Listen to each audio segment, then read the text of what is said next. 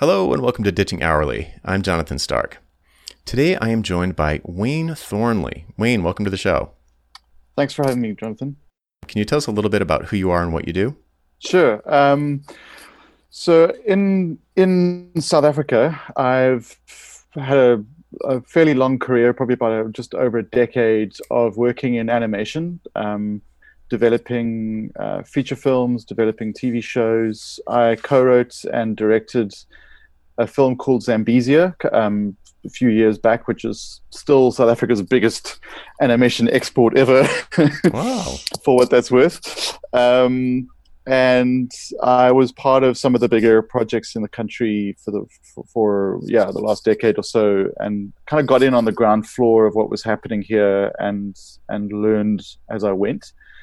And now I'm developing a lot of my own projects and starting to help other people with their projects and their IP development. Most people jump in on the development side without much thought about the strategy, which is where your teaching came in and really blew my mind. Is that I was faced with this increasingly complex scenarios from clients about how to help them in this space of, it's really a long journey of first of all having an idea, a story you want to tell, but then wrapping that in a strategy that actually gives it a chance of being seen and making a return on the investment. And so there's a lot of moving parts over a long period of time. And so when someone wants your help and they've never done it before, it can be tricky to almost decide even where you're going to jump in and for how long. Okay, great. So where you mentioned that people reaching out to you with increasingly complex requests, how are they attracted to you? Are you well known? Do you have a podcast or a blog or something, and people or is it just all word of mouth? It's word of mouth. I'm well known within the industry here, and it's word of mouth, as in somebody says, "Oh, well." A bit of context. I think one of the moving factors in the market has been the pandemic. And so in this particular instance, I've had this spate of people contacting me who've heard about me. Once they start interfacing with people in the animation industry, they say, "Oh, you should talk to Wayne."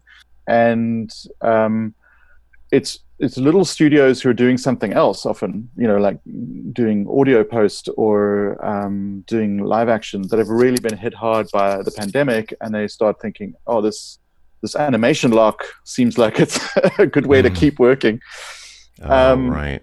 And so they come to me with a story idea, and they're like, "Can you help us write it?" And at that point, what they don't realize is what a complex thing they're asking me to do, if I'm being honest with them. And not just going to take their money. If you know what I mean, it's like I could take their money and do the work, and I know for a fact that project will sit on a shelf. As soon as I start talking to them about what they're wanting to do, and this is where I found your approach so concise and helpful. As soon as I start asking questions about like why this and why now, then what they're actually asking for is, will you help me build an animation content creation, production, distribution business? Wow. Off the back of this little story idea we have. And then it's like, okay. Yeah, you pull that thread and all of a sudden, boom. Yeah, exactly. And that's what prompted me to email you with my very long stream of consciousness email. Right. Okay, so let me say that back to you to make sure I understand it. I think I get it. But you've got these studios who, let's just say they do live action, and there's just not live action production happening right now, or the business is down, and so they think, maybe it'd be more sustainable business, or at least to do something in the near term. Animation doesn't require everybody to be in the same room, so maybe we should start to build some capabilities there. Is that kind of like a fair retelling? Okay. Yeah, exactly. All right, and you mentioned in the email, I don't know if you mentioned it on the call, but you mentioned in the email that you are in the animation content creation space, usually developing my own IP. Can you give folks an idea of what you mean by developing your IP? Are we talking about art or systems or what? Right. So in animation, the IP would be a TV show concept where you've developed the characters, you've developed the worlds, and you've developed a kind of pattern for what the episodes would be. You've probably written a pilot episode. If you're an artist, you've developed the art and worked with a writer. If you're a writer, you've written it all out and worked with an artist. There's some amazing geniuses who do all of it. Wow. And then you've basically got what we call a pitch Bible, which is a document that you can take to a market, a festival, and talk to producers, talk to potential decision makers at broadcasters and say, well, this is the concept for the show. Here are my credentials. Here's what I think. You could even go into what it might cost, and well, this is how I would get it made. I'm looking for partners to make this thing. And if they trust you as a creator, and they then they may buy the concept lock, stock, and barrel, and just sort of take it over and take it on in house, as some of the bigger distributors like E1 might do.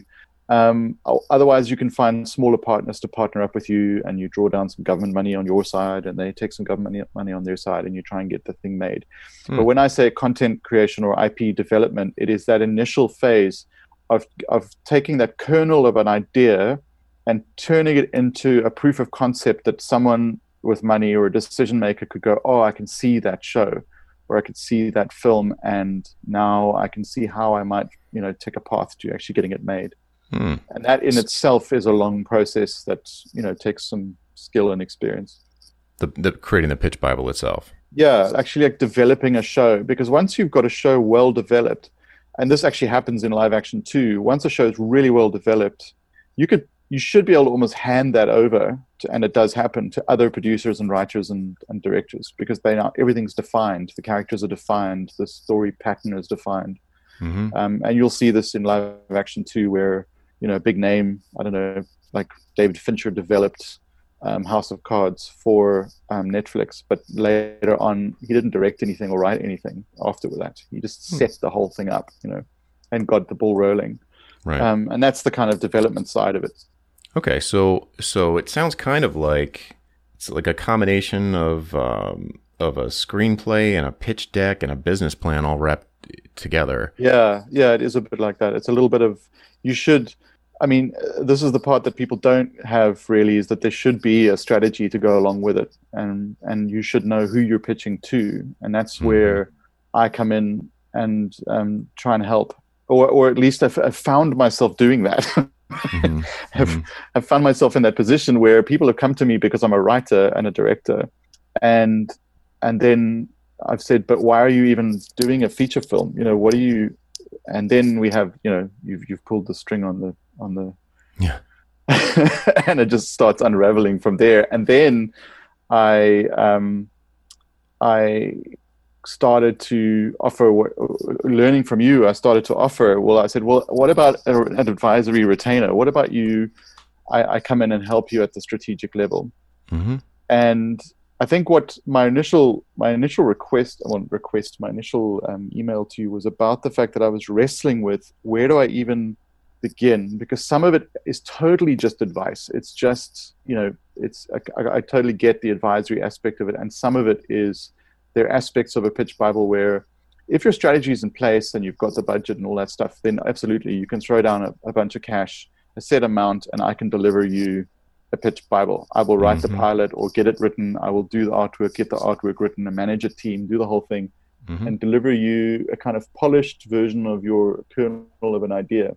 But if you're still working out your strategy, that comes much further down the line. And often these producers will have the idea that they want a pitch Bible in a month or two, and they have a set budget in mind. And so that's been an interesting thing where I was going, how do I help them in such an open-ended situation where they came to me expecting to get a fixed price for something? And actually, just as a sidebar, I've been approached by 3 clients who all did exactly the same thing. They came to me going, will you write us a show, a feature film, whatever it was. In the one case, I just accidentally kind of asks those questions, why now, why this, and by the end of the call, the potential client was like, oh, you're totally right, I don't want to do this at all. this is not. I thought this was the solution to my problem, but now you've told me what my real problem is, or helped me see it. I can see a totally different solution. And they went off very happy without me earning a cent. But I was very happy too for having gone through that process. Oh yeah. The second client came and did exactly the same thing. Said, I've got the story. I've actually even hired a writer. And can you just help me get the art, hire some artists and do all the artwork for it and get this thing. And when I started saying, but why, what's the strategy? What are we aiming for? What's our age group? What kind of platforms do you want this on? Then it started unraveling from there. And I said, okay, well, what about a step-by-step process? And I think while I was wrestling with that, that's when I emailed you. But interestingly enough, that client has since hired me on a retainer. Mm-hmm. But there's still this, and another client has come and I'm actually doing another proposal based on your template. Exact same thing of like, we've got this feature film, will you write it for us? And I'm like, first of all, you can't afford me. Second of all, why are you doing a feature film? And third of all, do you rather want to just put me on a retainer? And so on the second one that's actually hired me, it's I guess my point of interest was this could turn into sort of my one nervousness is that it turns into a bit of an open-ended relationship, which if they're fine with is fantastic. But mm-hmm. where I'm basically trying to get them to lock down their outcomes and to lock down what they're trying to achieve, what this show needs to achieve in order for them to feel like it's a success. Right. At the moment, they just want to do a show. They just want to have a successful show. And I'm still working through, but why and what does it need to do? Or because you can just sell a show and someone else can make it and then you can say that's a success and it is a success. Or is it that you're wanting to build the technical capacity to make the show yourself and therefore become a studio that can actually produce other people's shows.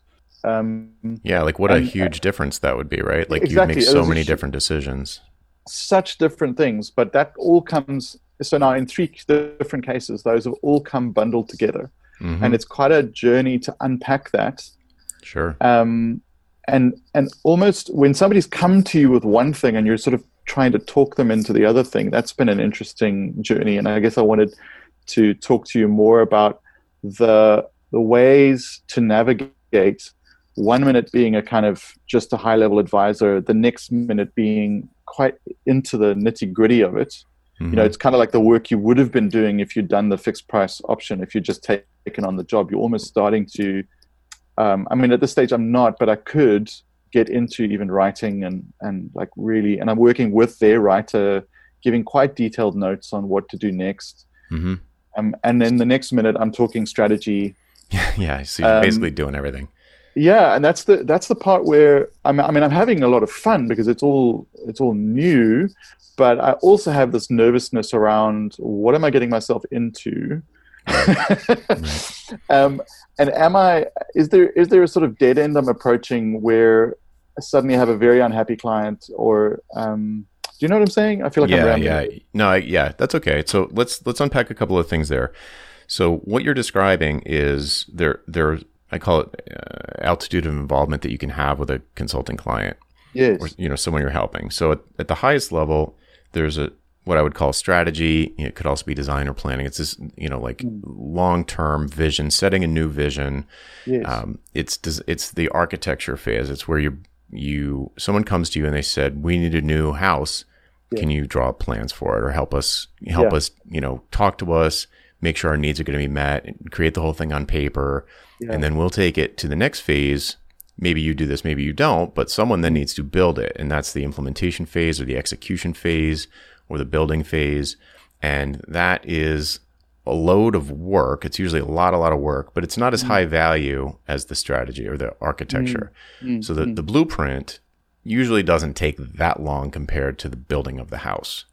Correct. So, if you could be, depending on what you're trying to build in your model, let's just say it's like completely building out like a pitch Bible for a 13-part series with like everything mapped out. And maybe even the actual creation of the stuff and be like delivering the show, like here's a done show.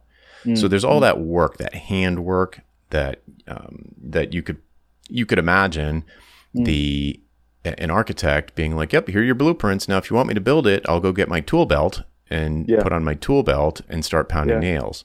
Yeah. And it's a weird disconnect. It's a little, I don't want to say the word dangerous, but if you're going to do both of those things, you need to be a little bit careful about how people come in contact with you initially, because if they come to you to pound nails, but you really want to be an architect and make blueprints, then it's tough to get out of that friend zone and increase your altitude from like being known as someone who pounds nails instead of someone who creates amazing blueprints that save the day. Yeah, yeah. So from a marketing standpoint, exactly. No, I feel that, like at a gut level, I'm kind of feeling that anxiety around that the client came to me for one reason, and now we're engaged in a relationship that's gone in a different direction, and it's like I'm sort of nervous. Are they still happy with that? You know? Right. Right. So here's I think, I don't want to say it's a trick, but the important thing to do in those initial conversations, they come to you and they say, hey, we want you to build a house. Like, can you just like pound a bunch of nails and like build us a house? Yeah. And you say, yeah, I can. That's totally in my wheelhouse. What do you want it to look like? Where's the blueprint? And they're going to say, blueprint? What blueprint? You don't have a blueprint? Well, if I could build you a house with no blueprint, but it's probably going to be pretty wonky and leak, and the plumbing is going to be in the wrong place, and it will be situated on the lot improperly. Like it's just going to grow organically from room to room to room, and it's not going to be cohesive. It's probably not going to be satisfying. But if that really is, maybe you've got some weird situation where you really just need it. It's going to be short term. You're only going to live in it for 3 months or something like that before you go somewhere else. Right. And you don't want to invest all the money to, air quotes, do it right. Yeah. There can be scenarios where it makes sense to, kind of like prototype a house and just kind of hack and slash, and that's good enough. It's like I always tell the story about my I used to have this really, when I was a musician, when I was in my 20s, I had this really broken down piece of junk car, and I would take it into I had this great mechanic who understood that it made no sense for me to spend $500 on a new transmission or whatever.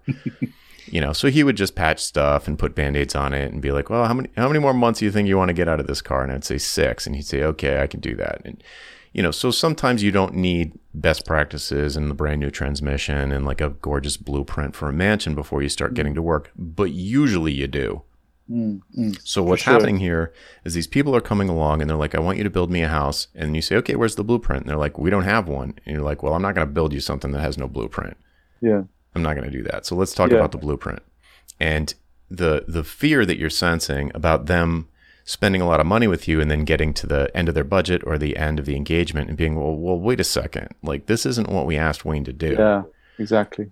So you really need to get enrollment from them in the sales process. And so, find out, do you want me to just patch this junker of an idea? Or do you want to do this right? Like, what are you trying to achieve here? Which you did do, but you want to make sure that you're not convincing them. You want to make sure that it's them realizing this through your questioning, that they realize that you probably just saved them from blowing their foot off. And So that getting that enrollment and then being super clear, and let's say they do enroll mentally in this concept of like, okay, Wayne's going to do a blueprint for us. We're going to have strategic engagement. He's going to ask us a bunch of questions about goals and why this or why that. And we're going to come up with this objective and a strategy to accomplish the objective. And if they're bought in on that, and then you are convinced that they are bought in on that, and you make clear success metrics for that piece, then it's easy to, at the end, to say, well, okay, here you came to me for X. You ended up realizing that you needed to buy Y.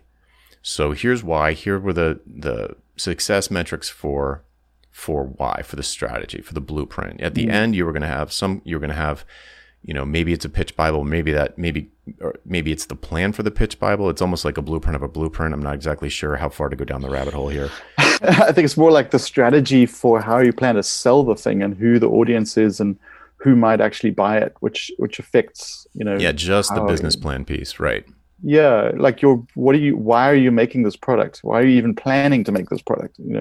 That affects what you're going to do. I mean, if you're trying to build you're like, oh, I've got this vision for a house that I want to build, but you don't even own the land, yet, or or you want to make it out of wood, and there's no wood around here. Everyone does it in brick here, like those kinds of things where you're starting to go way up the line of like, and then who's going to visit this house,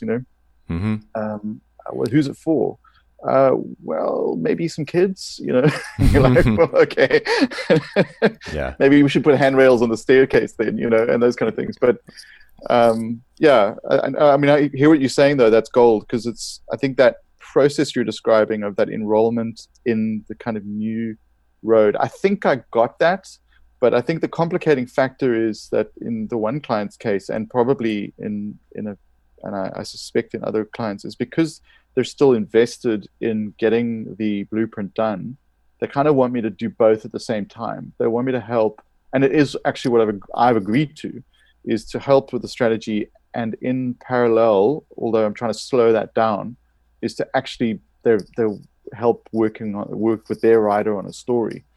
And it's like I'm sort of trying to slow that down as much as possible, so that as the strategy becomes clearer, we can go faster on developing the story to fit that strategy and that business plan. Because if you're planning to make a show that you're going to do yourself and put on YouTube, that's a totally different strategy to if you're trying to package a very glossy thing for a Nickelodeon or a Cartoon Network or that kind of thing, right? Right.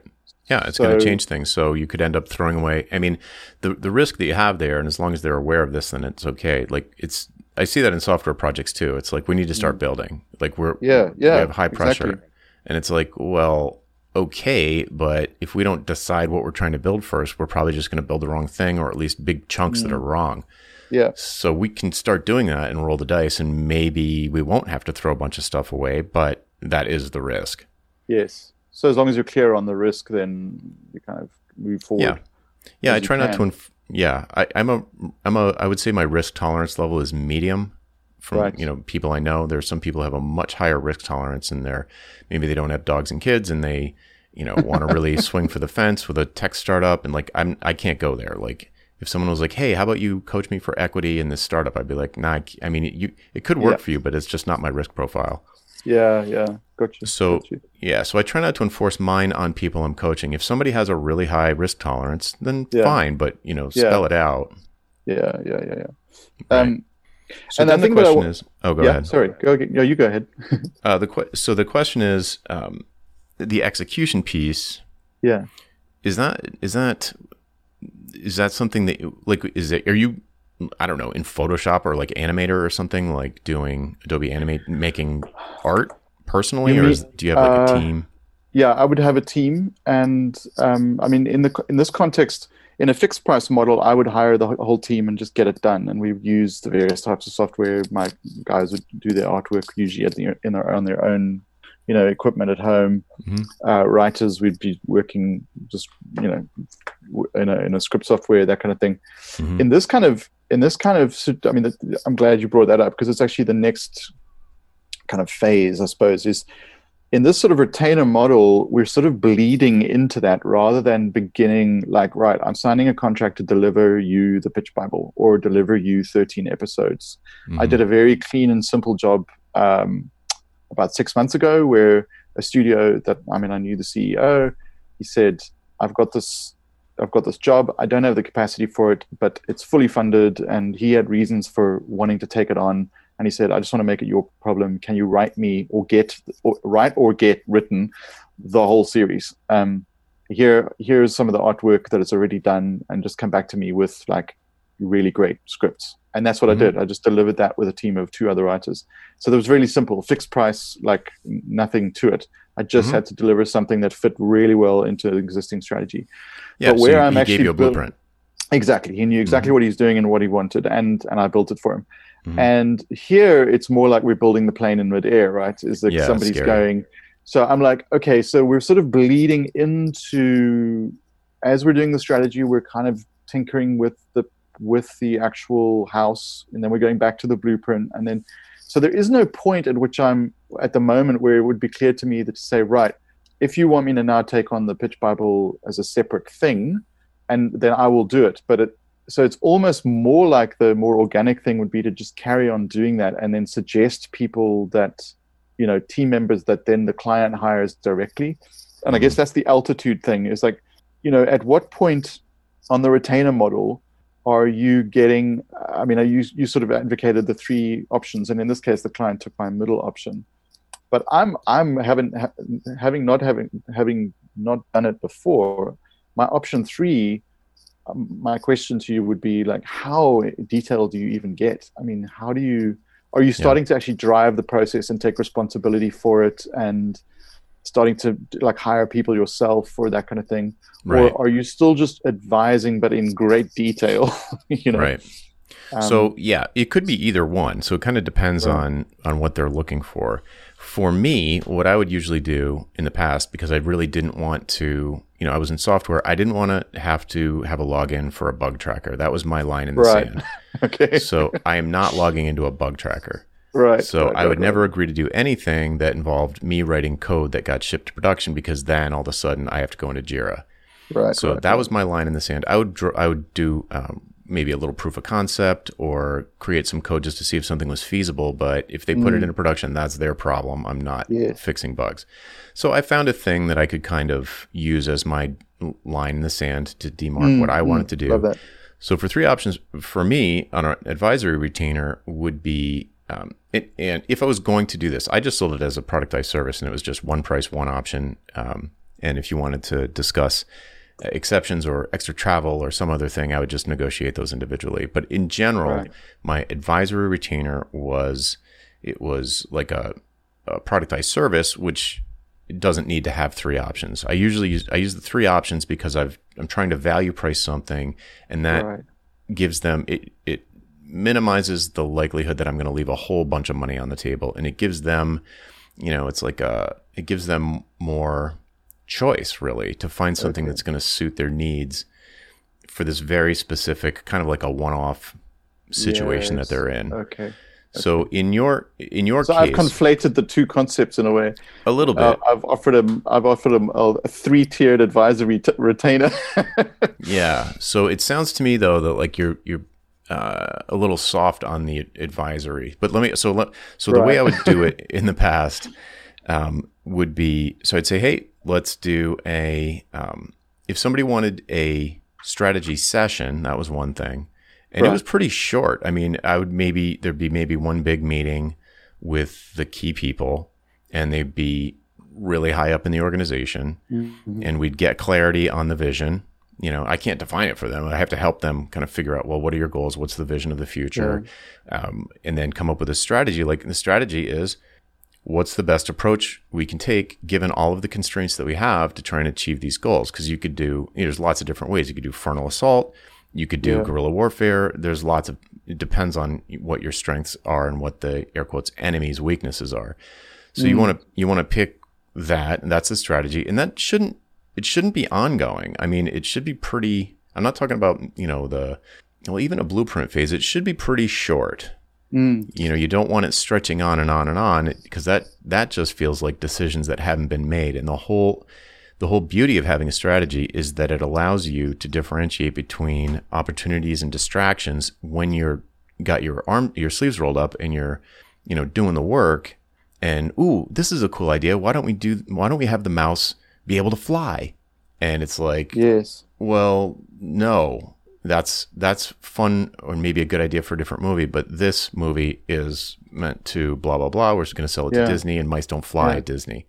So you know what I mean? So it gives you a way to say no to all of the good ideas, air quotes, that are going to come up during production. So it keeps you on track. So it makes me a little nervous, and I think you're feeling nervousness about the fact that the strategy isn't done and you're building stuff. Exactly. So, and I'm finding it difficult I think it's because it's so new and so, and as you say, I can sort of suggest routes that others have tread before, but it's very difficult to get the strategy locked down when it's like completely new territory for somebody, and they're just like, well, I just want to have a show. And I'm like, well, there are multiple pathways to getting there, and most of them lead off a cliff. Yeah. And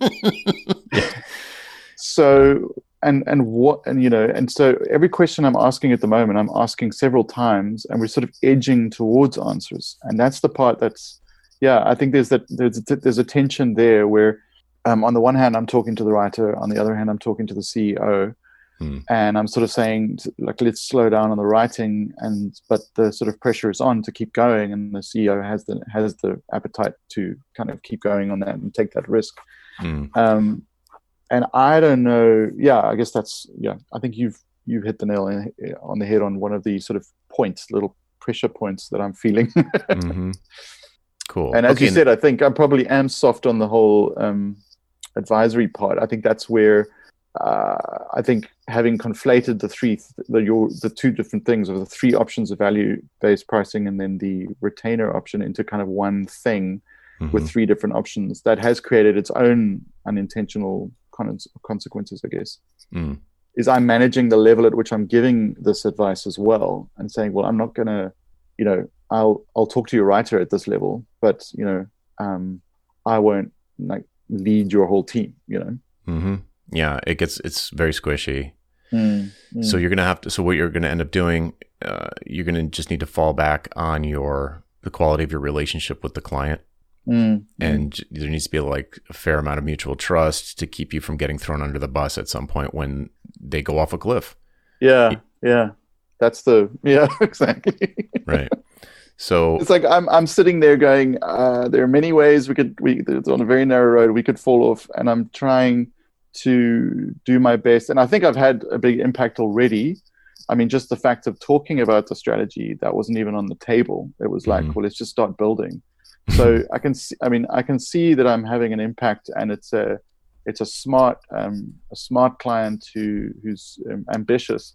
But I have this nervousness that we haven't locked down certain things, and I'm not necessarily. I don't know if the way we've set it up, if the way I've set it up has helped or hindered it, I guess.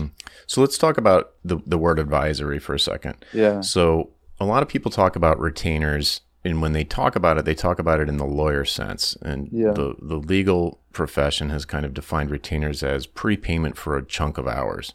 Yeah. And that's not what I'm talking about. What I'm talking about is the client has access to my brain. So they've got like the bat phone or a hotline. And they're like, usually the scenario is they've got some big, expensive, bet the business, risky project, and I am perceived by them as an expert in the area. So they want to subscribe to me like an insurance policy so that they can get quick answers that they trust about what direction to go with a decision. Should we use this platform or should we use that platform? Should we use, should we go native or HTML? Should we get, blah, blah, all these million questions. And I don't do any of it. I just advise them. They say, hey, we're faced with, there's a fork in the road. Should we go left or right? And I'll say, well, tell me the deal. What's going on? And, or maybe I already know just because we've been working together. And I'll say, well, I would go right here for these reasons. You could go left, but I think you're going to encounter a cliff, or there's going to be it's like a longer, rougher road. My guess, gut instinct is go right. I think it's safer and smoother based on your constraints. But if they need some kind of, if they're like, okay, now, I don't know, drive the carriage down this road for us. We'll sit in the back. You drive the carriage. Like, no, I don't do that. I tell you where to go. If you need somebody to drive the carriage, or you need a horse and carriage to go down that road, I will introduce you to someone who can do that I trust, but you deal with them directly, and either have someone internally do it, or I'll introduce you to someone who's qualified that I trust, and you just deal with that on your own. I'm not your project manager. I'm just overseeing. It's like project oversight, but I'm not project managing. So for the duration of the project, and in this case, you have a very clear project. It's got like a beginning, a middle, and end. There's like, it's going to be done at some point. It's not, you don't necessarily know when, but it'll have a clear end. So you definitely have a project. This sounds a lot like a project oversight. If I had a time machine, I would probably go back and insist that there is a clear goal and strategy agreed to by all the stakeholders first. Then that would be a fixed price thing. Let's say that's $10,000, or it's $50,000, or it's $500, whatever makes sense. To get to the strategy, you mean? To finish, yeah, here's your blueprint. This is the plan. Yeah. We've got a plan of attack. And then now we can deploy troops. I hate using military metaphors, but it's a perfect kind of thing. So, okay. So now we've got the blueprint. We're not going to, you're not going to start building a house with half a blueprint. Yeah, exactly. So, okay. So now you've got part of the strategy is going to say, okay, who do we need to execute this? If you're going to keep yourself purely in the strategy realm, which was my desire, it's not necessary. A lot of people don't. But it was the way I wanted to do it. I would say, okay, here's the team you need. You either have them or you don't. If you have them, great. If you don't, here's where you can go get them. But I would never put myself in between the two parties. Right. Get a margin or something like that. I would just make the introductions. You guys figure it out. And once that's set, then it's like, okay, let's build this thing and we can execute against the strategy very quickly. The tactics are going to be relatively obvious. You're not going to be distracted by things that really don't align with the strategy. You're just going to blast through it. Right. And you can actually go a lot quicker that way. Yeah. Than if you're, so if you're in a hurry, it's smarter to take a second to decide, let's get a really detailed map here. Where are we going? And then you can blast through it instead of like, well, we've got half a map. When we get to Albuquerque, we'll just start asking for directions. Yeah. So, I mean, I think the situation that I was presented with is probably going to be one that I face kind of more commonly than not in my context because of the kinds of people that are coming to me for help. Right. Which is they're already in motion on something. They're kind of committed to it. Then they realize they didn't have a strategy. They don't necessarily want to. They're not the kind of clients who necessarily even know what the value is to them or what they can't even put into numbers what they need it to do. And they are kind of, the strategy is like, well, let's just do the minimum necessary to kind of keep going because for whatever their reasons are, they feel like just getting something out there is going to be the most important thing. And so what I'm wondering is if I ask the kind of value-based price questions, I generally get, we have no idea. We don't know. We don't know what this is worth. We don't know what it needs to do. We just feel like instinctively we want to go in this direction and kind of figure it out as we go. We want to build the plane in the air. And that's kind of like what people are essentially saying. And they're like, will you be our co-pilot? Well, they're first asking, will you pilot the thing? And I'm like, heck no. Yeah. But I guess what I've done now is I'm like, well, I'll co-pilot it or be the navigator. And you'll still be there when it crashes. Yeah, exactly. And I'm now in the cockpit in a way. Yeah, you want to be in the tower. Yeah, I'm sort of managing that involvement as we go, and it is on a retainer basis, on a month-to-month basis. It's like, and the way it sort of arrived at that was like when I said, well, I could charge you this fixed price for this pitch Bible. I could do this for you. And I mean, that was probably the simpler option, but I'm having trouble with charging people money for something that I'm pretty sure is going to fall over, Right. And then it was like, and then they were like, well, how much is it going to cost to like do the whole, get to the strategy and all that. And it's like, well, I don't know. I mean, and it's very difficult to even price once you're starting to go into like pre-production and all that stuff, because then it's like, is it 3D? Is it 2D? Is it high-end animation? Is it low-end animation? All those kind of questions start to become, I don't know. This thing it's very difficult to kind of price it. Yeah. So that's how it's sort of, yeah. And that's where people are also talking to me, is going, well, can you help us get it all the way to production? Like, not necessarily produce it myself, but I certainly would know who to talk to and put together the pipeline and all that. Right. But yeah. So I think if you're really advisory, hands off, shepherding the project, I wouldn't think that decisions between like 2D and 3D are going to change any scope for you personally. Is that fair to assume? Yes, it doesn't change the scope for me, but it would change what I would advise them to do on the actual project. Right. So it's like, if you're going to, we want to go to these territories and we want to do it, once you know who your audience is and your age groups, then there's stuff about that, then I'd be like, well, then rather do it a 5-minute episode in 3D in CG rather than 2D or something. Those kind of things. There are trends out there, and producers are looking for different things. Different broadcasters are looking for different things. Right. So what your outcome is obviously determines a lot of that stuff, even though it's not about the budget now necessarily. It's more about what else can we do to enhance the chance of this thing actually getting out there. Right. Because if nobody was buying 2D, then and the client was like, oh, I love 2D, I want to do 2D, and I'd be like, well, well, you're never going to sell it. Does that matter? Yeah. Right. Yeah, exactly. So, right. So a couple of things. I think, bear in mind, you're going to go attract, put it like this, every lead you get is not necessarily a good fit. Yeah. And you can just say no to these people. Right. So you could just, somebody comes along and they say, hey, we want a 2D thing with a bird and then you're like, oh, okay, hold your horses. That sounds great. We can do that. I can put you in touch with people that can do that. It's definitely doable. Yeah. And you're talking to the right guy, but I love your metaphor. Like there's 1,000 paths there and most of them go off a cliff. So like, what are you trying to achieve here? Is this something, are you planning to sell this, or like who you're planning to sell it to? What age group is it for? All of those things that you asked.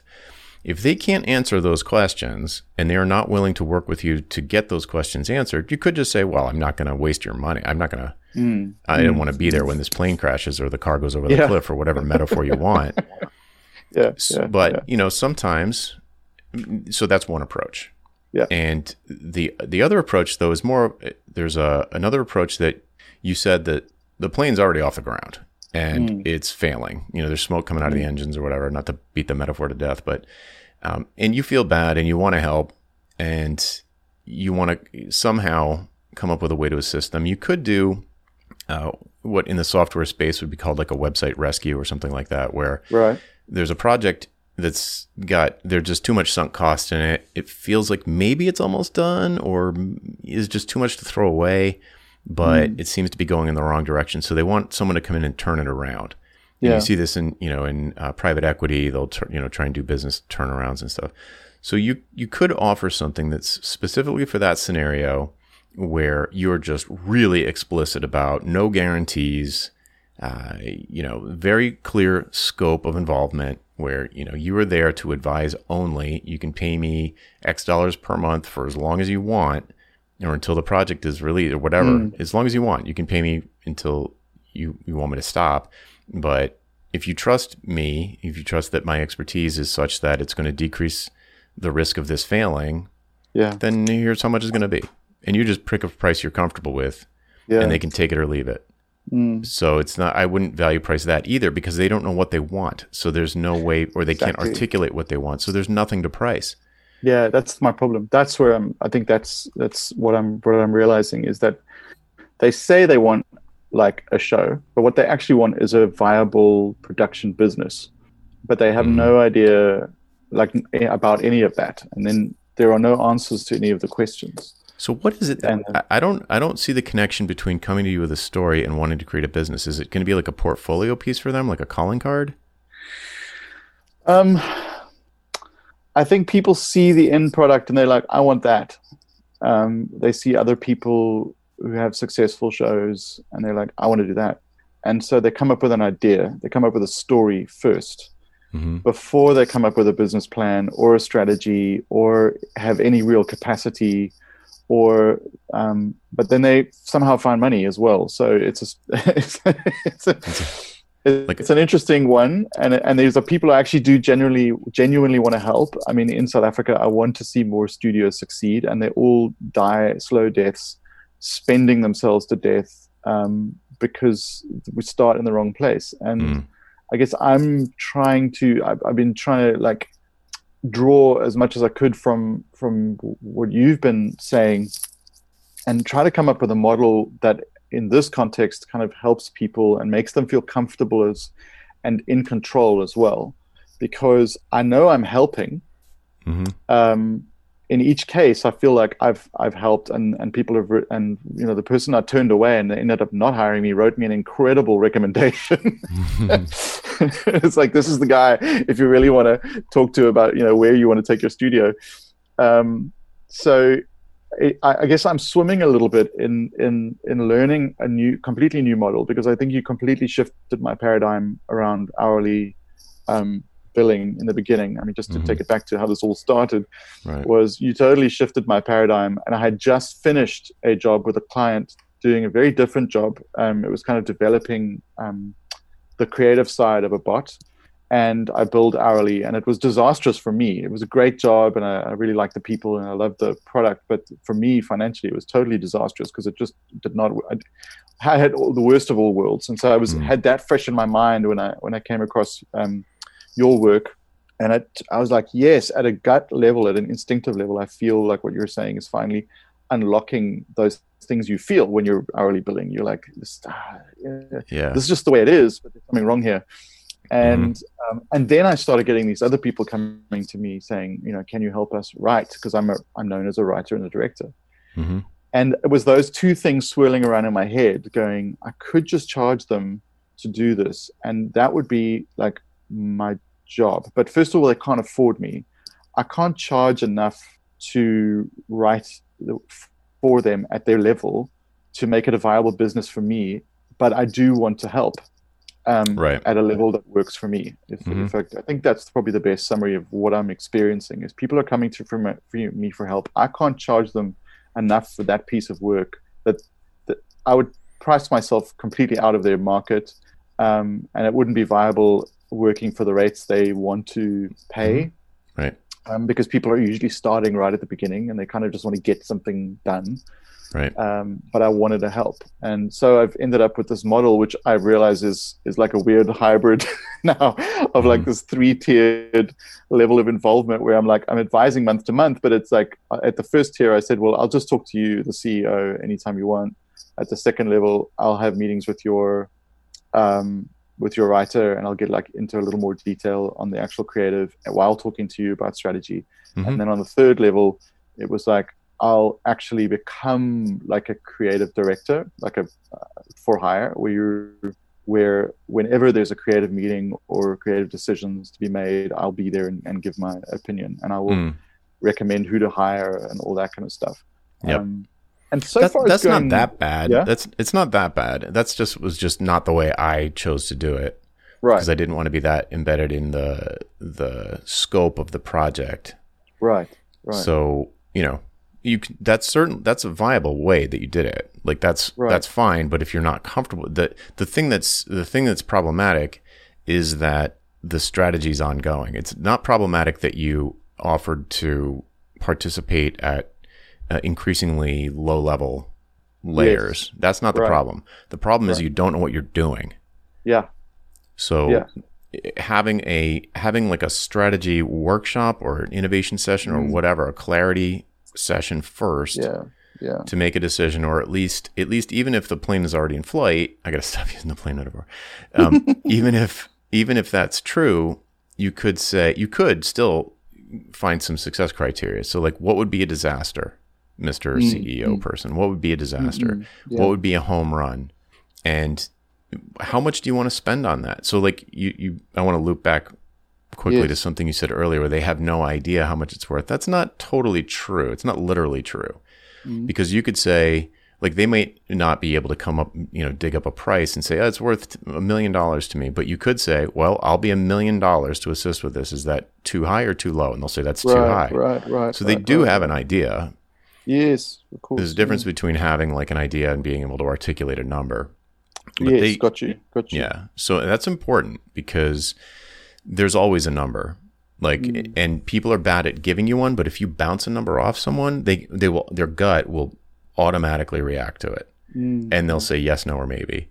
And if they say maybe, you're right around the level of what it's worth to them. If they instantly say yes, that you're way under what it's worth to them.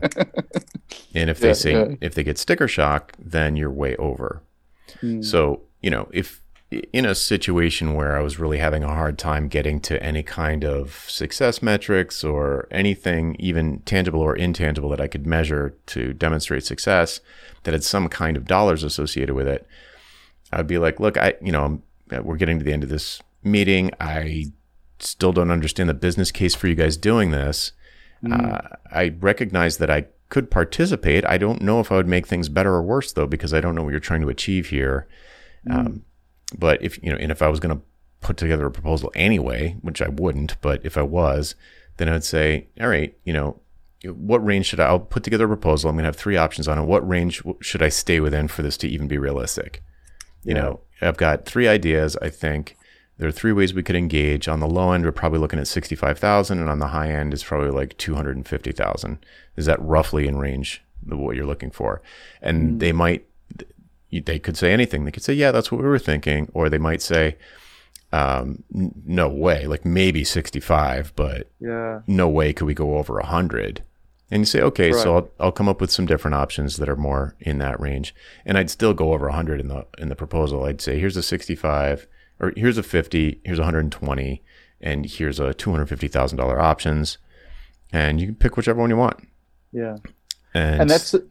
Yeah. And sorry, and that is you're talking about like taking on the whole project and delivering it, No, not necessarily.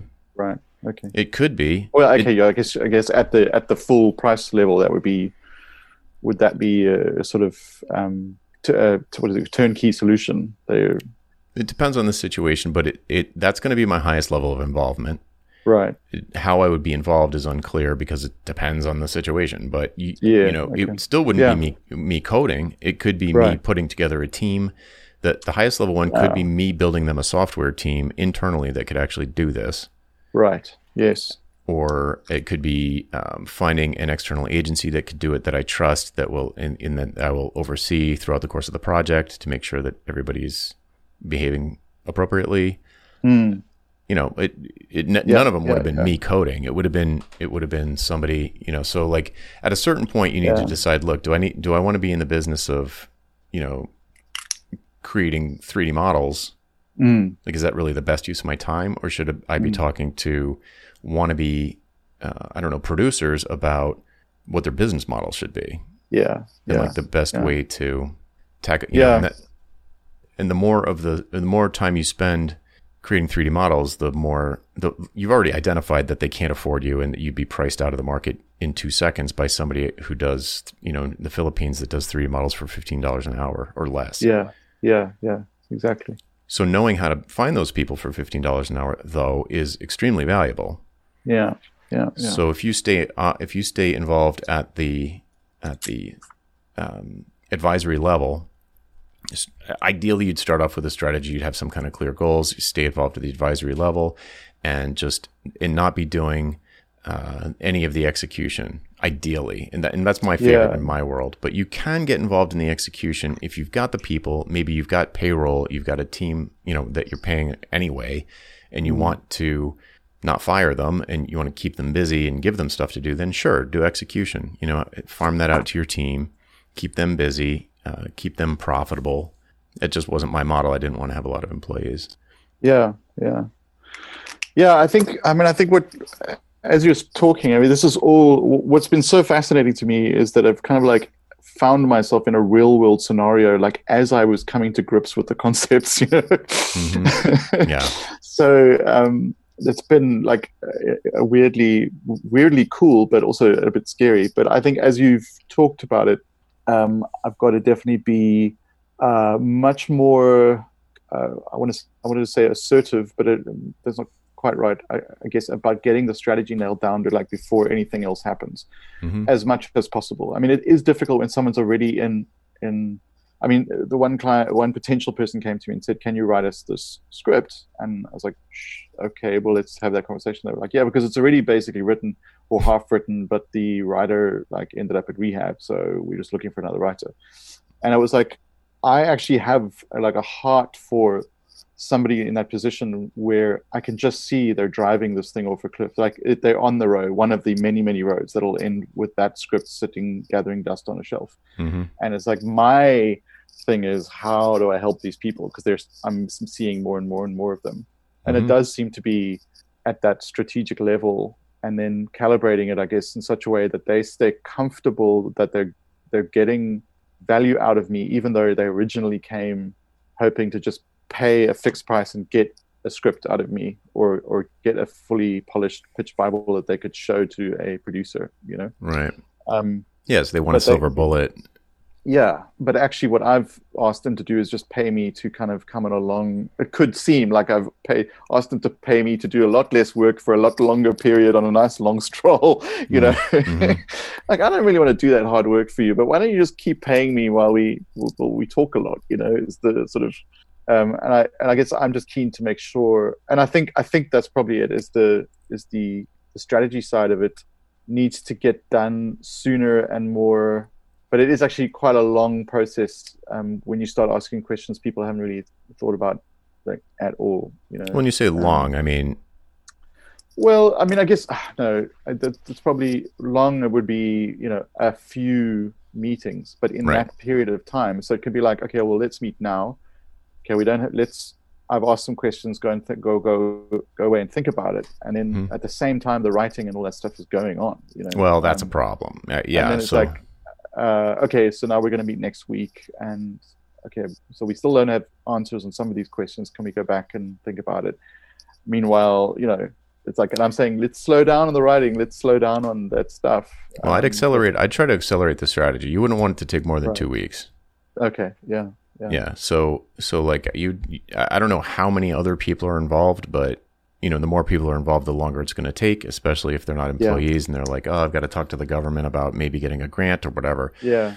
But you don't want it to be this like ongoing thing. It should be at the most, like, I would love to see you do it in either like a 4-hour half-day session, or like 2 days on site, or I could see they might need to get meetings with other people, but really it should boil down to, depending on this, these are probably smaller organizations, right? Like, they're not 100 people, right? Yeah, and there's research to be done. So like, I ask a question, and then it's like, oh, I'll have to go and research that. Like what? Well, it'll be like, what do what platforms do you want this show to go on? And like, got some like ideas on what that platform might be. There's some regional streaming platforms across Africa or Asia. I'd be like, well, what are the big shows on there? I don't know those streamers. What are the big shows? What are their age groups? Those kind of things. And they're like, oh, well, they don't really know. They need to go and research that. And then there can be a few questions like that, right? And then they're like, oh, I really like the strategy of maybe like launching, I don't know, my own channel or something. But what would that take? And I'd be like, well, let's go and research that before we make a decision that that's actually what they want to do, and that kind of thing. So it's a bit of a kind of, as new concepts arise or new questions arise, then it's like, okay, we'll have to go and pause and go and find the answers, and then make a decision based on that research, and then come back and slowly build that way. So the thing you're describing, and maybe that has been a bit, that's been a bit squishy for me. Well, I'm worried more for their sake than my own, in a way. What that sounds like, as you describe it, is that they're searching not for a strategy but an objective. So that is a great way of putting it. Yeah. Yes. They don't have an objective, so they're looking for different.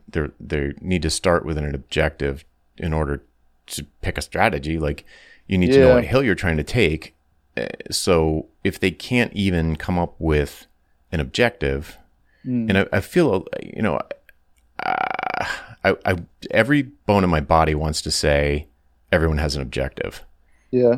But I can imagine that it's impossible to uncover it with someone. But that piece doesn't require meetings. Like to define an objective does not require meetings. And once you have an objective, it cuts down all of that other stuff that you just described, because there'll be a bunch of things that are obviously not going to be useful strategies. Yeah.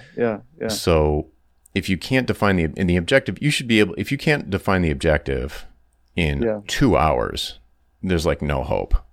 And, you know what I mean? They're just not ready. Yeah.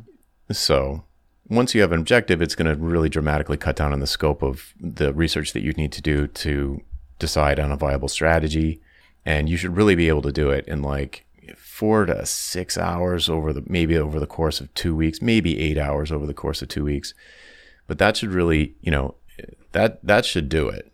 We're not talking about like we're not talking about like, you know, Walmart's 2021 retail strategy. This is like, of course, yeah, entrepreneurial, creative person who has an idea for like a cartoon. Yeah, and I think that the tricky part is like when I mean, and this may be my own squishiness. I like that word. Where, you know, if I say to someone, well, what are you trying to build here?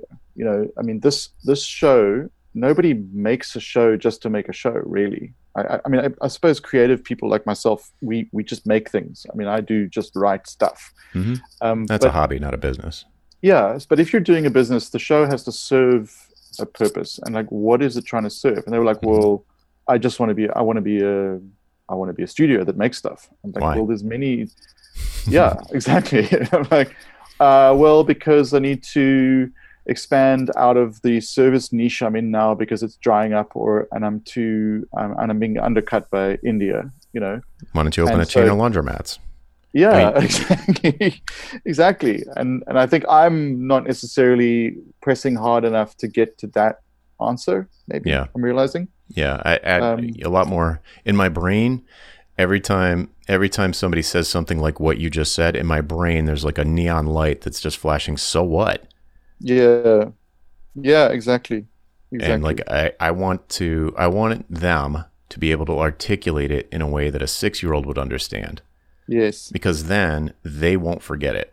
They'll be like, oh, you're right. My goal is to impress my best friend from high school by succeeding in this industry. Right? Seriously. And then they'll be like, be like, oh, wow.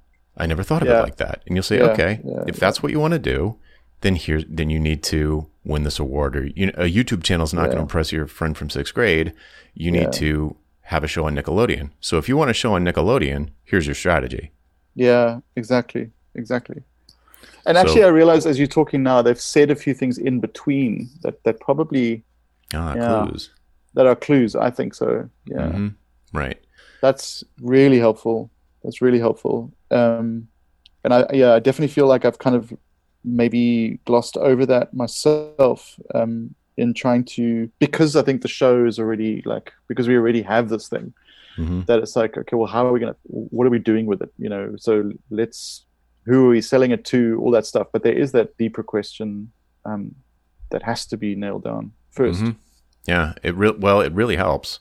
It dramatically increases the odds of success if you know where the basket is. Yeah, which is actually what I want to be doing, is that I want to go as far upstream as I need to maximize the client's chance of actually getting this thing out there, because I just see so much death and destruction. I like these, you know, the kind of, the landscape is littered with these dead projects. And like, I feel like I know enough to have a real impact, but I'm definitely learning very much at the kind of bleeding edge for myself of what you are so comfortable with, is like getting really high, you know, sort of high upstream to the point where you actually change a company's trajectory through getting them to realize a few things, and then helping with the practical things after that. If you want, yeah, exactly. Right. So, for example, like I see in your email signature, it says like writing is in there. Like you need to get rid of that. Because, because that's this tangible thing that everybody can understand, and that's what's going to that is where your leads are coming from. I think that's what you said. Yes. And then they start talking to you, and it's like you feel like you're giving them a bait and switch. Yeah. Because you've kind of been sold as a writer, you know, not sold, but just like presented as a writer. Yes. And then you're like, well, you need strategy first. Guess what? I do strategy too. Yeah. And it's you want it to go the other way. You want them to reach out to you because they know their project's in trouble, or they don't want to go off the cliff again for the 3rd time. Yeah. Tired of your projects going off the cliff or just sitting on a shelf collecting dust? Maybe you should talk to me, and we can come up with a strategy that will sell your show and not just make your show.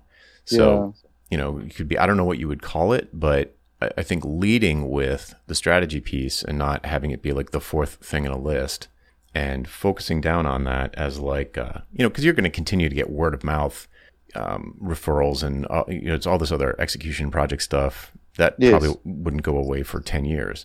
So No, you're gonna keep getting the word of mouth stuff, but in your public marketing, you could be thoroughly like, I don't know what you would call it. What do you call it? Like animation strategy or something? Animation yeah, sounds probably. it's like No, not yeah. I guess it's like creative strategy, I suppose. I don't know if there's a, I don't know if there's a like a distinct role that recognized for it, although it's clearly a need. right. Yeah, I'll give that some thought though. What's the industry? So like these people that these buyers that come along, what do they think they do? Like if I said to one of them, "Hey, what do you do?" and they would say, "I am the." Oh, what? you mean the sort of buyers who buy up these show concepts, or No, your clients, your potential oh, my clients. clients? The problem is they're trying to segue into animation, and they will have like a live action studio, or I mean some of them make documentaries, some of them do post production, they specialize in sound. Some of them that I've spoken to just did like short, specialized in like public service announcement type videos, and then they're going, we want to segue into animation, and we want to do it, and we want to do it by having a story. Yeah, is there having you write us a story? Okay, is there a name for the industry though? Because when you say animation, it's not. Yeah.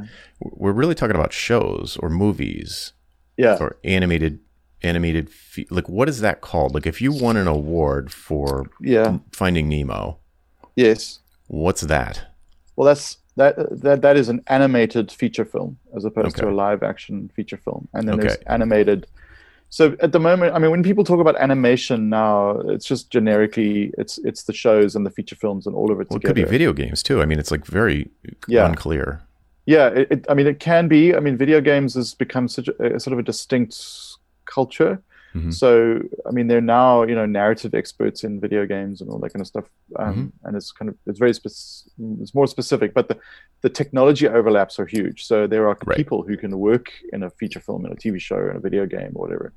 There are a lot of overlaps. But when it comes to the development of the actual intellectual property, the actual kernel of the idea, like Nemo or that is actually a thing that becomes a product that you can brand and merchandise and all that stuff. Mm-hmm. That is what we would call development. That's what we call development. And they're actually within a big studio would be in a development executive, somebody whose job it is to like shepherd all the creatives through the process of, and I was that inside a studio where it's like you're guiding and advising all of the creatives on the show and whether it meets the standards of the studio, and you also have the creative brain to help with solutions. And in some ways I'm providing that service too, where I'm talking to the writer and to the CEO and saying, well, I think we should position the show like this, and here's how I would change your main character, for instance. So that is strategy at the level of like adjusting the actual story, with an eye on what we're trying to achieve. Yeah. So I'm looking for a term that is specific enough to sound really credible and qualified. Yeah. It's very tricky though, because I want to say, because everything I come up with is like really long, like animated movie or TV IP development strategist. Exactly. Right.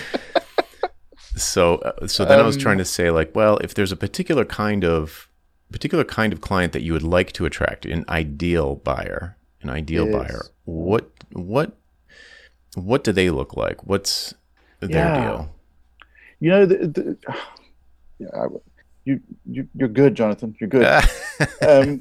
Not my first I think you've been very good at just pointing out these key points, because I'm someone who in my particular wheelhouse, and I'm incredibly articulate, but I feel like I'm sort of wandering around the edges of something that I'm very excited about, but still exploring. So I feel way less articulate than usual. But you've managed to hit the nails. So I guess my ideal client would not necessarily would be in animation, but it would be actually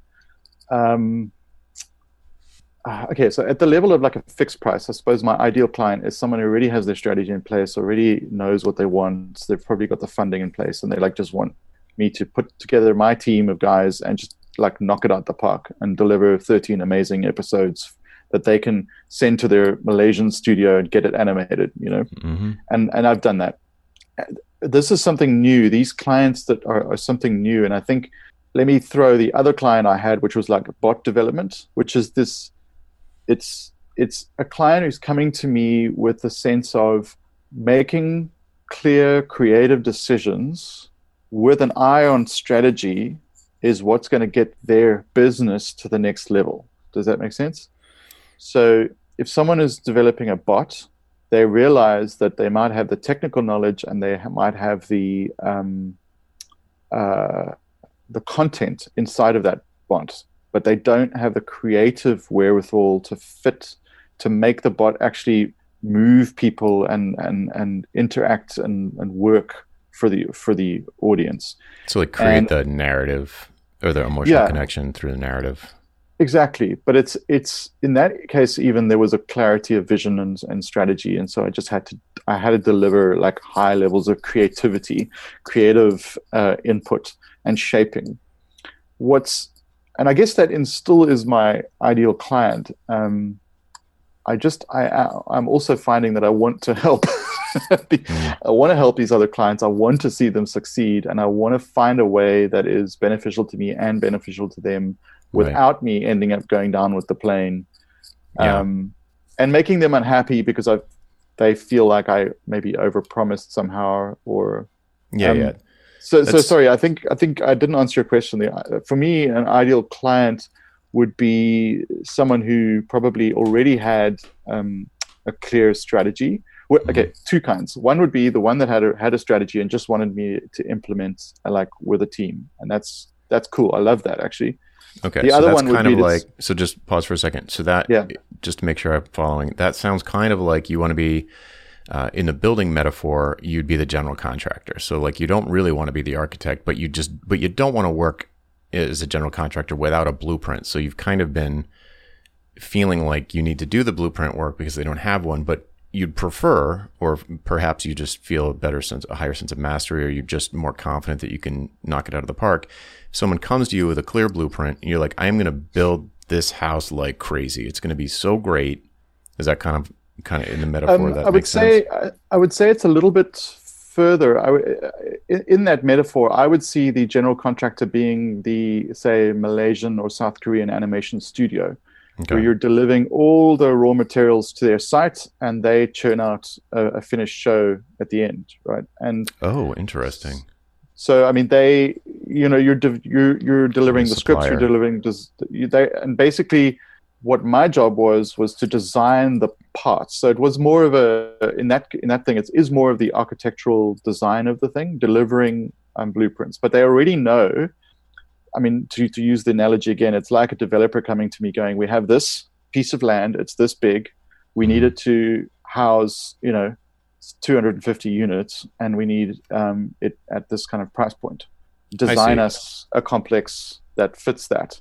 Okay, and so they've got the strategy, but not a blueprint. So they know what they want. They have an objective, and they've got a strategy, and they have all the numbers, the kind of business cases there. And they're like, all right, do some blueprints, and then send that to the Malaysians. Exactly, and I love doing that. I don't particularly. I'm not a studio. I don't want to make the animation. I like doing the blueprints, planning out the show, the characters, the arcs, the writing the episodes, or getting them written and working with amazing writers and designers, overseeing the development of the artwork that would then be delivered to a studio to then, build it and animate.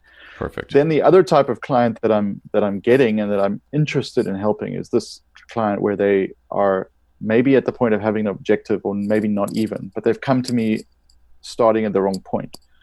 And I want to help, and I enjoy the process of talking about the journey of becoming like a content creator or a studio and that kind of thing.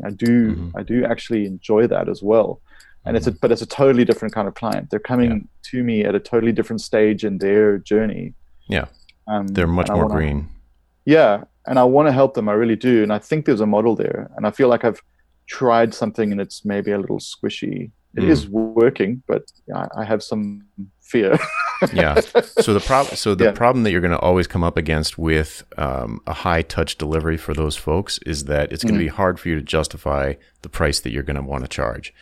So Exactly. the move you make is create some kind of leveraged offering that you can offer to those people. Right. So what does that look like? What's a leverage offering for them? Well, it could be like a private membership community, a small private membership community for people like them to all, maybe you do like a monthly presentation about something that's new in the industry or the business. Right. Maybe it is a video course or some kind of repeatable thing that they all need to go through these 7 steps of a framework that you would come up with that would help them, unscrew up their project.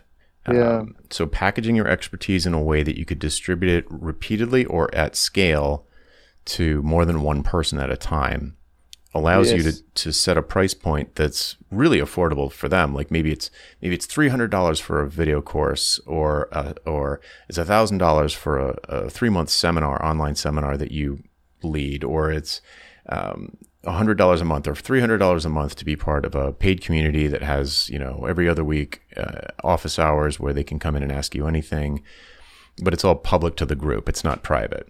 Mm-hmm. So that's just a question of packaging up what's in your head in a way that you can sell it over and over without having to keep on, it's not this one-off stuff. And then you can charge less because you're going to sell it to more people and they can pay less, but it's not private. It's not as nice as if they could afford you one-on-one, but they can't.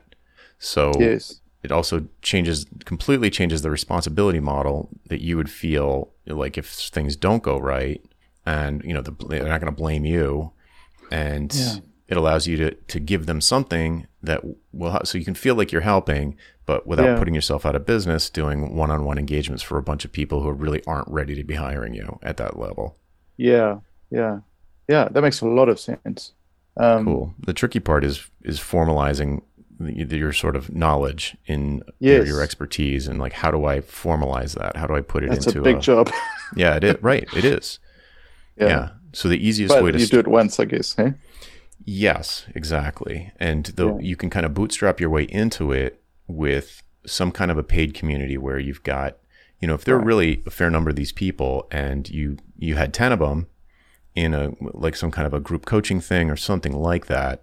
And everybody was kind of bouncing ideas off of each other and seeing other people make mistakes that they can see in other people, but then they're like, oh, I'm making the same mistake.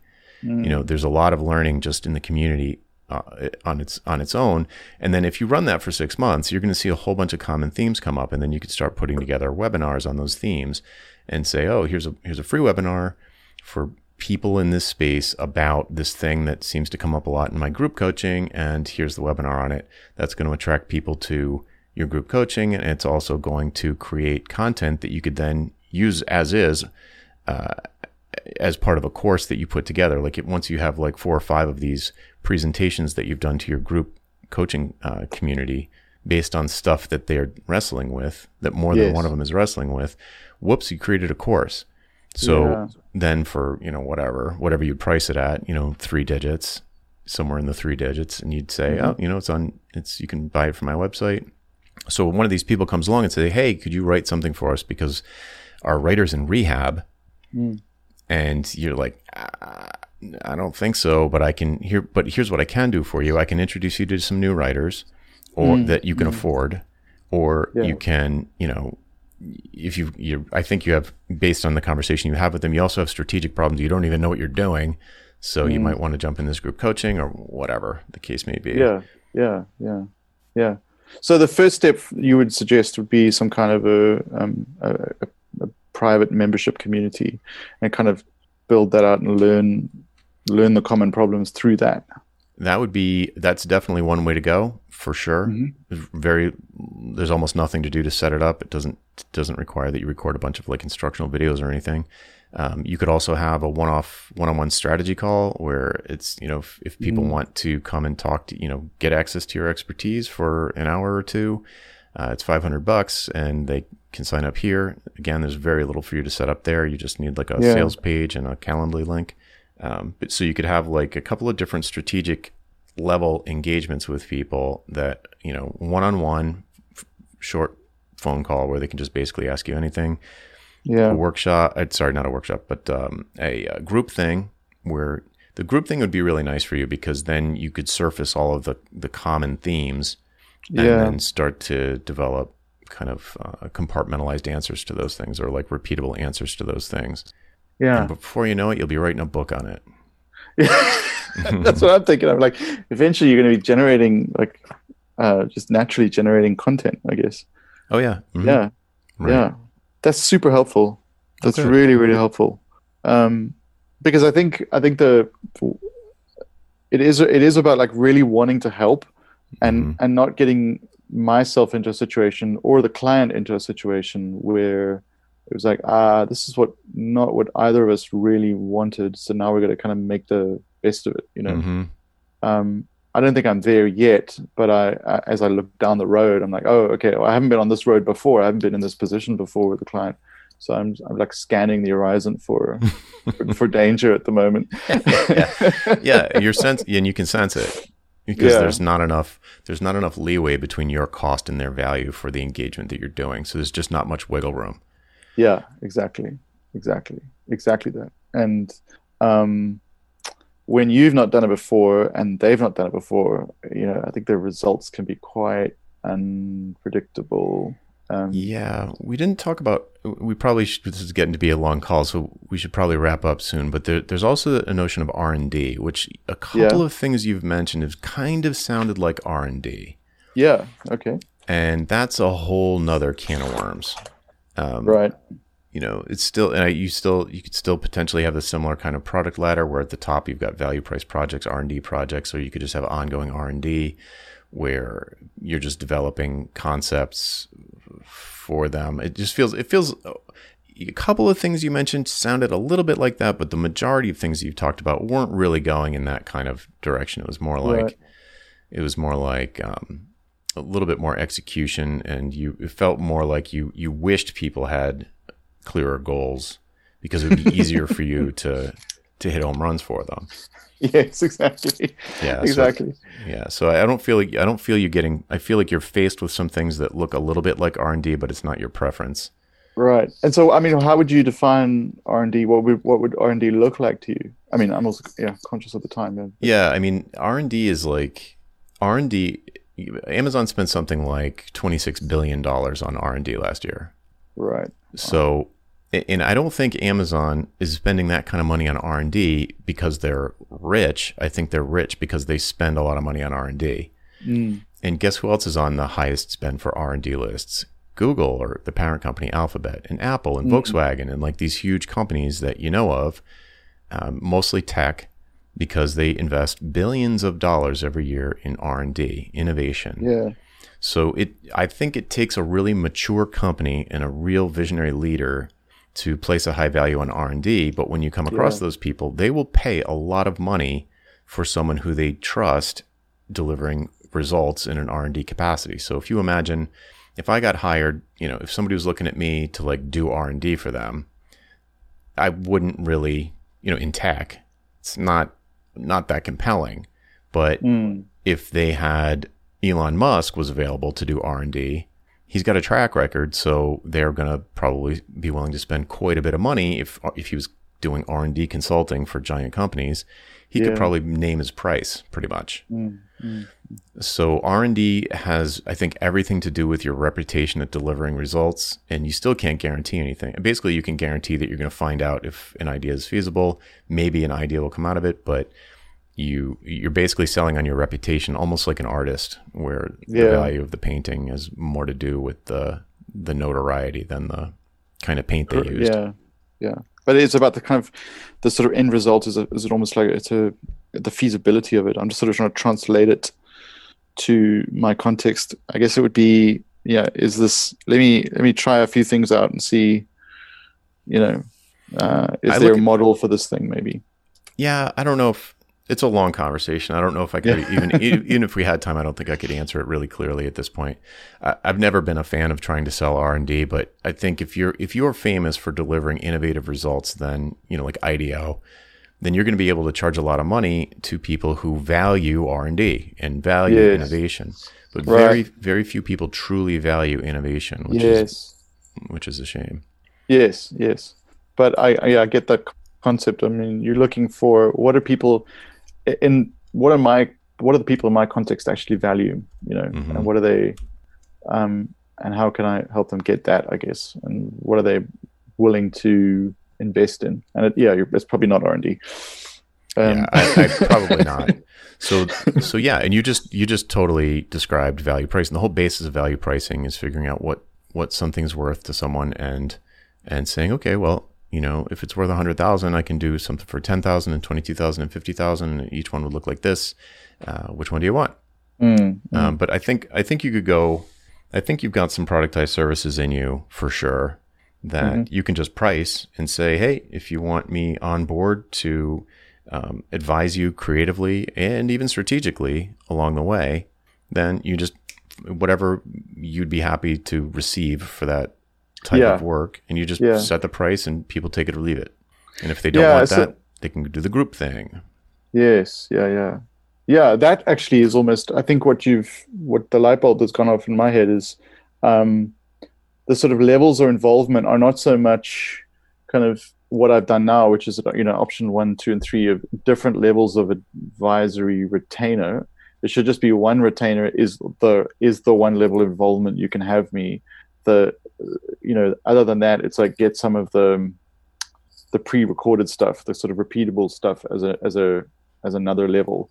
And then I guess a deeper level would be, okay, well, I'll take on a project, but we're very clear about I'll deliver blueprints for you, but we're clear on strategy, and you already know what studio is going to make this, who your general contractor is and all that stuff. Right. You just need me to deliver. Right. And then you just, so as you're attracting leads, you just like, oh, you fit into this category, you fit in this other category, or you fit in this third category. That's very helpful as well. I think those 3 categories are much clearer to me now. Cool. I'm just frantically making notes here. Well, there's going to be a recording, so you can always listen back. Cool. So we should wrap. Yeah. Hey, my pleasure. Thanks for jumping on and sharing all that. It's like, I know it's not easy.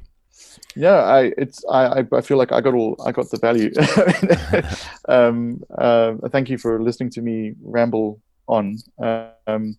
I think you're excellent at kind of, I guess, noticing what those common problems are, despite, a completely different industry and all that sort of thing. So it's been really, really helpful. And I think I walk away clearer now than when I started this conversation. So I'm really happy about that. Fabulous. Thanks. Is there anywhere people could go online if they wanted to follow up with you with any questions or maybe even connections? I'm on LinkedIn. Is probably at the moment I'm pretty active on LinkedIn. I also post little slide decks and things of just trying to again put out some information about how to work creatively, how to understand story, that kind of stuff. That's where I'm most active at the moment. Somewhere down the line, I'm going to launch a website and all that, but I'm not there yet. Cool. I'm sort of emerging from a career tunnel where I was in studios just developing feature films. And so it's been a process of kind of rebuilding something like myself out in the open air. Right. Rather than being inside of a company. Does that make sense? Yeah, 100%. So, I'm on LinkedIn, and anyone can chat to me further there. I'm pretty active there. Great. All right, folks. So you can search for Wayne Thornley on LinkedIn if you want to get in touch. That is going to do it for this time around on Ditching Hourly. I'm Jonathan Stark, and I hope you join us again the next time. Bye. Hey, Jonathan again. Do you have questions about how to improve your business? Things like value pricing your work instead of billing for your time, or positioning yourself as the go-to person in your space, or maybe productizing your services so you never have to have another awkward sales call or spend hours writing another custom proposal. Book a one-on-one coaching call with me and get answers to these questions and others in the time it takes you to get ready for work in the morning. Best of all, you're covered by my 100% satisfaction guarantee. If at the end of the call you don't feel like it was worth it, just say the word and I'll refund your purchase in full. To book your one-on-one coaching call, go to jonathanstark.com/call, CALL. That URL again is jonathanstark.com/call. Hope to see you there.